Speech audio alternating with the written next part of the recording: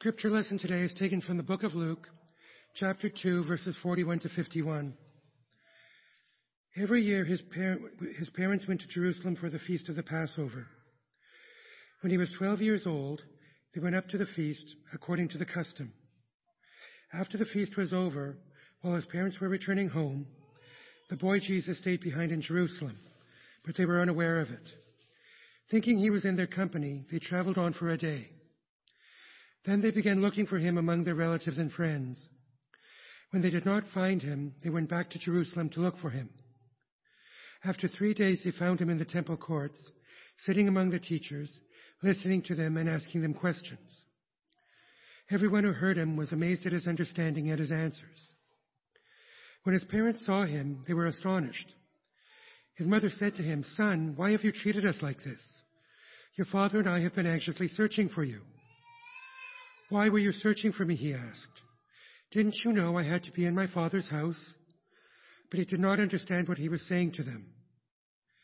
Then he went down to Nazareth with them and was obedient to them. But his mother treasured all these things in her heart.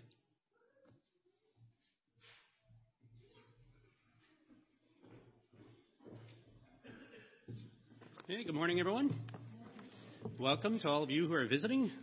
I'm looking forward to talking to you later. So we are continuing in our sermon series, Becoming Like Jesus. And our lesson this morning is Obey Like Jesus. Now, we had a lesson not long ago on the idea of obedience, but this one is a little different.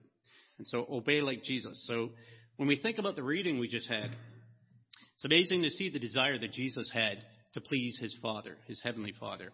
And the insight that he had as a 12-year-old. You imagine, 12 years old, he's in the temple, and everybody's astonished and amazed at the things that he's saying and the things that he's teaching. And so we have to remember who he was, though. He's God the Son, right? So he's God the Son. And the fact that Jesus said that he had to be in his Father's house indicates, it tells us, that Jesus knew who he was. He knew who he was, and he knew what he came to do. He knew that he came to die for everyone. But I want to focus on the idea that he was an obedient son. He was an obedient son. He was obedient to his Father because he knew he was supposed to be at the temple for the feast of the Passover. And we know that this was important to him because later on he had the Passover with his disciples, later on when he's older. Take a look at Luke chapter 22, verses 14 to 16. Luke 22, verses 14 to 16, we read this. When the hour came, Jesus and his apostles reclined at the table, and he said to them, "I have eagerly desired to eat this Passover with you before I suffer. For I tell you, I will not eat it again until it finds fulfillment in the kingdom of God." So Jesus took the Passover serious. Jesus took the law serious. So you might say, well, why is he bringing that up? Because he took obeying the law and obeying his Father serious, and he obeyed it fully. He never stumbled on anything in the law. He fulfilled the law. And so later on in Luke chapter 23, Jesus was crucified. But when he fulfilled the law.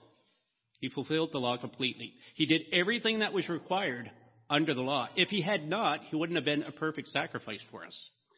He obeyed it fully. So why is that important for us? Why is it so important that Jesus kept the law and he didn't fail? Why is it so important as far as in regards to the cross?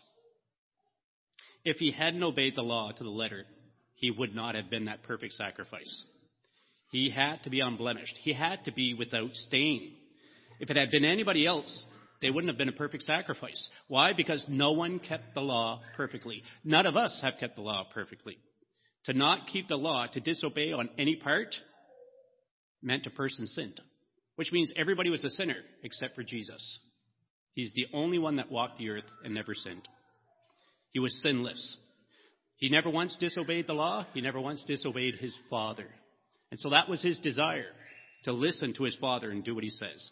So I want us to take a look at an example, the most perfect example of obedience that we can read in Scriptures. I want us to look at Philippians chapter 2, verses 5 to 11.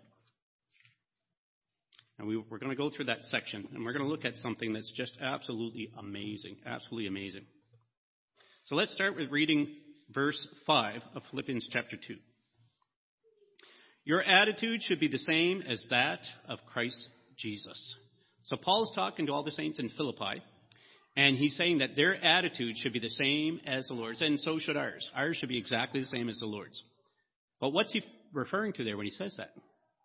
Well, the next few verses, Paul describes in writing what our Lord's attitude was. Now, before that, he told these Christians the things that they ought to be doing in verses 1 to 4.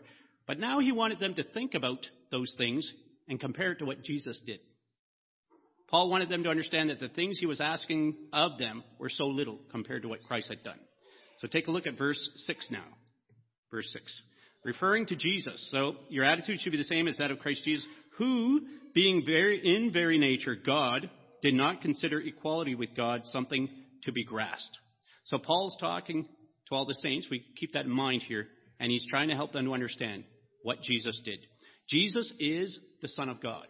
I always like to say God the Son. I like to flip it around so it helps us to understand. He's God the Son. He's part of the Godhead. Father, Son, Holy Spirit, three are one God. But here's something that's interesting. The Greek word was translated as nature, who being in very nature God, or form in other translations, is morphe. And it means the essential form of something which never alters. So let me say that again. The essential form of something which never alters. Jesus was God, God the Son, and that would never change. Jesus could no more change the fact that he was deity any more than we could change the fact that we're human. He couldn't do that. And so we need to keep that in mind. And so Contemporary English Version, take a look at a few other translations, see the way they translate it. Contemporary English Version, CEV, Christ was truly God, but he did not try to remain equal with God. Now that translation, I like the way that words it because that's the thought in that verse. The ESV, English Standard Version, who, though he was in the form of God, did not count equality with God a thing to be grasped. And then finally, the International Standard Version, ISV, in God's own form existed he, and shared with God equality deemed nothing needed grasping. So Jesus was deity, but his focus was on what he came to do, what he came from heaven to do, and that is to die for the sins of the world. Now, keep that in mind as we look at verses 7 and 8. He made himself nothing, taking the very nature of a servant, being made in human likeness, and being found in appearance as a man, he humbled himself and became obedient to death, even death on a cross. So Jesus is the Son of God. He's deity. He doesn't need anything from us. He's very special. He's very privileged. But he didn't act like someone who was very special and privileged when he came to earth. He didn't come here and expecting anything other than to serve us. 2 Corinthians chapter 8, verse 9 says, for you know the grace of our Lord Jesus Christ, that though he was rich, for your sakes he became poor, so that you, through his poverty, might become rich. So Jesus came from a rich, special, and privileged place, but made himself nothing, lowering himself and taking the very nature of a servant. Some Bible translations will say he emptied himself. Now, we have to keep in mind, it's not talking about that he emptied himself of his deity. He couldn't change who he was any more than we can change the fact that we're a human. What he did was he gave up his rights and privileges as the Son of God. That's what he did. He gave up his glory in heaven is what he emptied himself of. And he came here to earth. He emptied himself and stripped himself of his glory, becoming a human, putting himself under submission to the Father. That's what he gave up. The Greek language alludes to military language. He took on the lowest possible rank, that of a human servant, a slave. To be a slave in the first century was the lowest position a person could have. In our auditorium classes a few weeks ago, we talked about slaves and how bad it was. A slave had no rights whatsoever. A slave was seen as property. And this is what Jesus did. He came and took on the role pretty much of a slave, of a servant, the lowest possible position that you could take. He gave up his rank in heaven to take on the lowest rank on earth. Let me give you an illustration just to help you understand. Imagine someone in the highest rank, highest position in the army. And that person takes the lowest position or rank in the army and goes on the front lines of the battle, ready and willing to die. What would that make you think? The highest position you can think of, and he decides to be in the front lines, ready to die. Well, that's what Jesus did. He was the one in charge, and then he came down to lead us in the front lines of the spiritual battle by dying for us. But he showed us that the kingdom cannot be destroyed or affected by anything in this physical world. It's the spiritual realm. Jesus said in John 18, verse 36, my kingdom is not of this world. If it were, my servants would fight to prevent my arrest. by the Jewish leaders. But now my kingdom is from another place. And so he left heaven, gave up all his glory, came to earth, took on the lowest rank, decided to be on the front lines for us and die for us. That's what he did. Jesus said to his disciples in Matthew chapter 26, verse 53, "Do you think I cannot call on my Father, and he will at once put at my disposal more than 12 legions of angels?" So you think at what Jesus had at his disposal at any time. There were 6,000 men in a legion, or in this case, angels. He refers to angels. So 12 legions of angels is 72,000 angels. So it makes you wonder how many angels are in heaven, right? There's 72,000 here that he's talking about. Jesus could have easily just destroyed his enemies, but that's not what he came to do. He didn't come here to kill people physically. He came to save them spiritually. That's what he came to do. It would not have brought salvation to the world. He came to show love. He came to show compassion. He came to show justice. And we have to remember that spiritual victory is greater than a physical one. If we win spiritual victory, then we won everything. So notice something interesting in verse 7 again. Notice it said, made himself nothing, taking the very nature of a servant. Remember the definition we looked at a minute ago? Morphe, something that never changes? Think about that. The essential form of something which never alters. Jesus took the form of something which never alters and will never alter. He became a servant. A servant forever. It never alters. As we finish off this section. So because of his faithfulness, because of his obedience to the Father to death, says verse 9, therefore God exalted him to the highest place and gave him the name that is above every name, that at the name of Jesus every knee should bow in heaven and on earth and under the earth, and every tongue confess that Jesus Christ is Lord, to the glory of God the Father.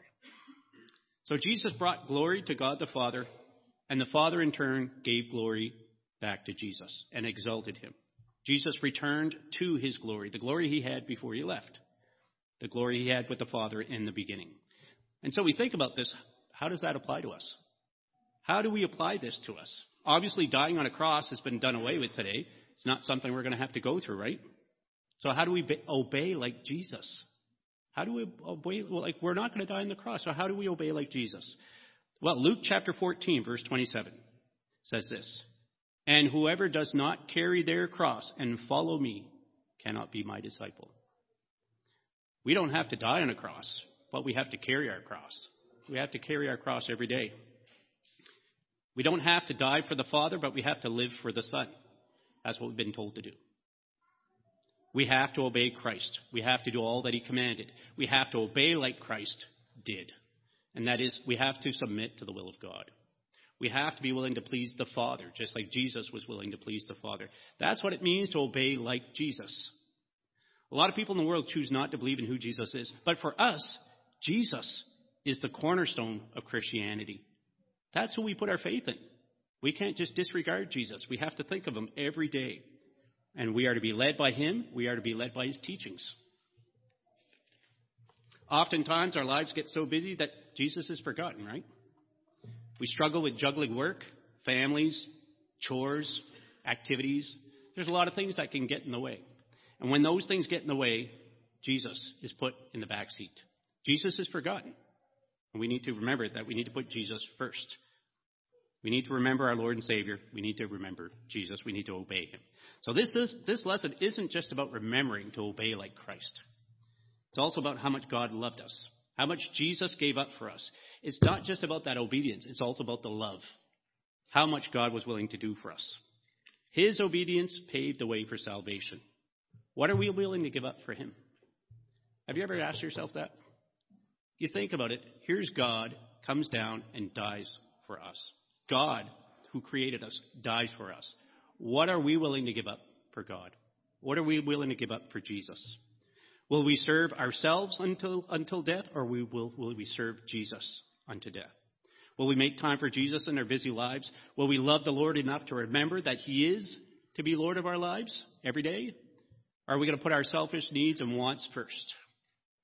Only your heart and your mind know the answer to those questions. Obey Christ and obey like Christ. If you are here today, obeying Christ begins with obeying the gospel, the good news. Have you heard the good news so that you begin your life with the one who loved you enough to die for you? If not, come forward, make that decision right now. Let's stand. We sing our last song in the morning.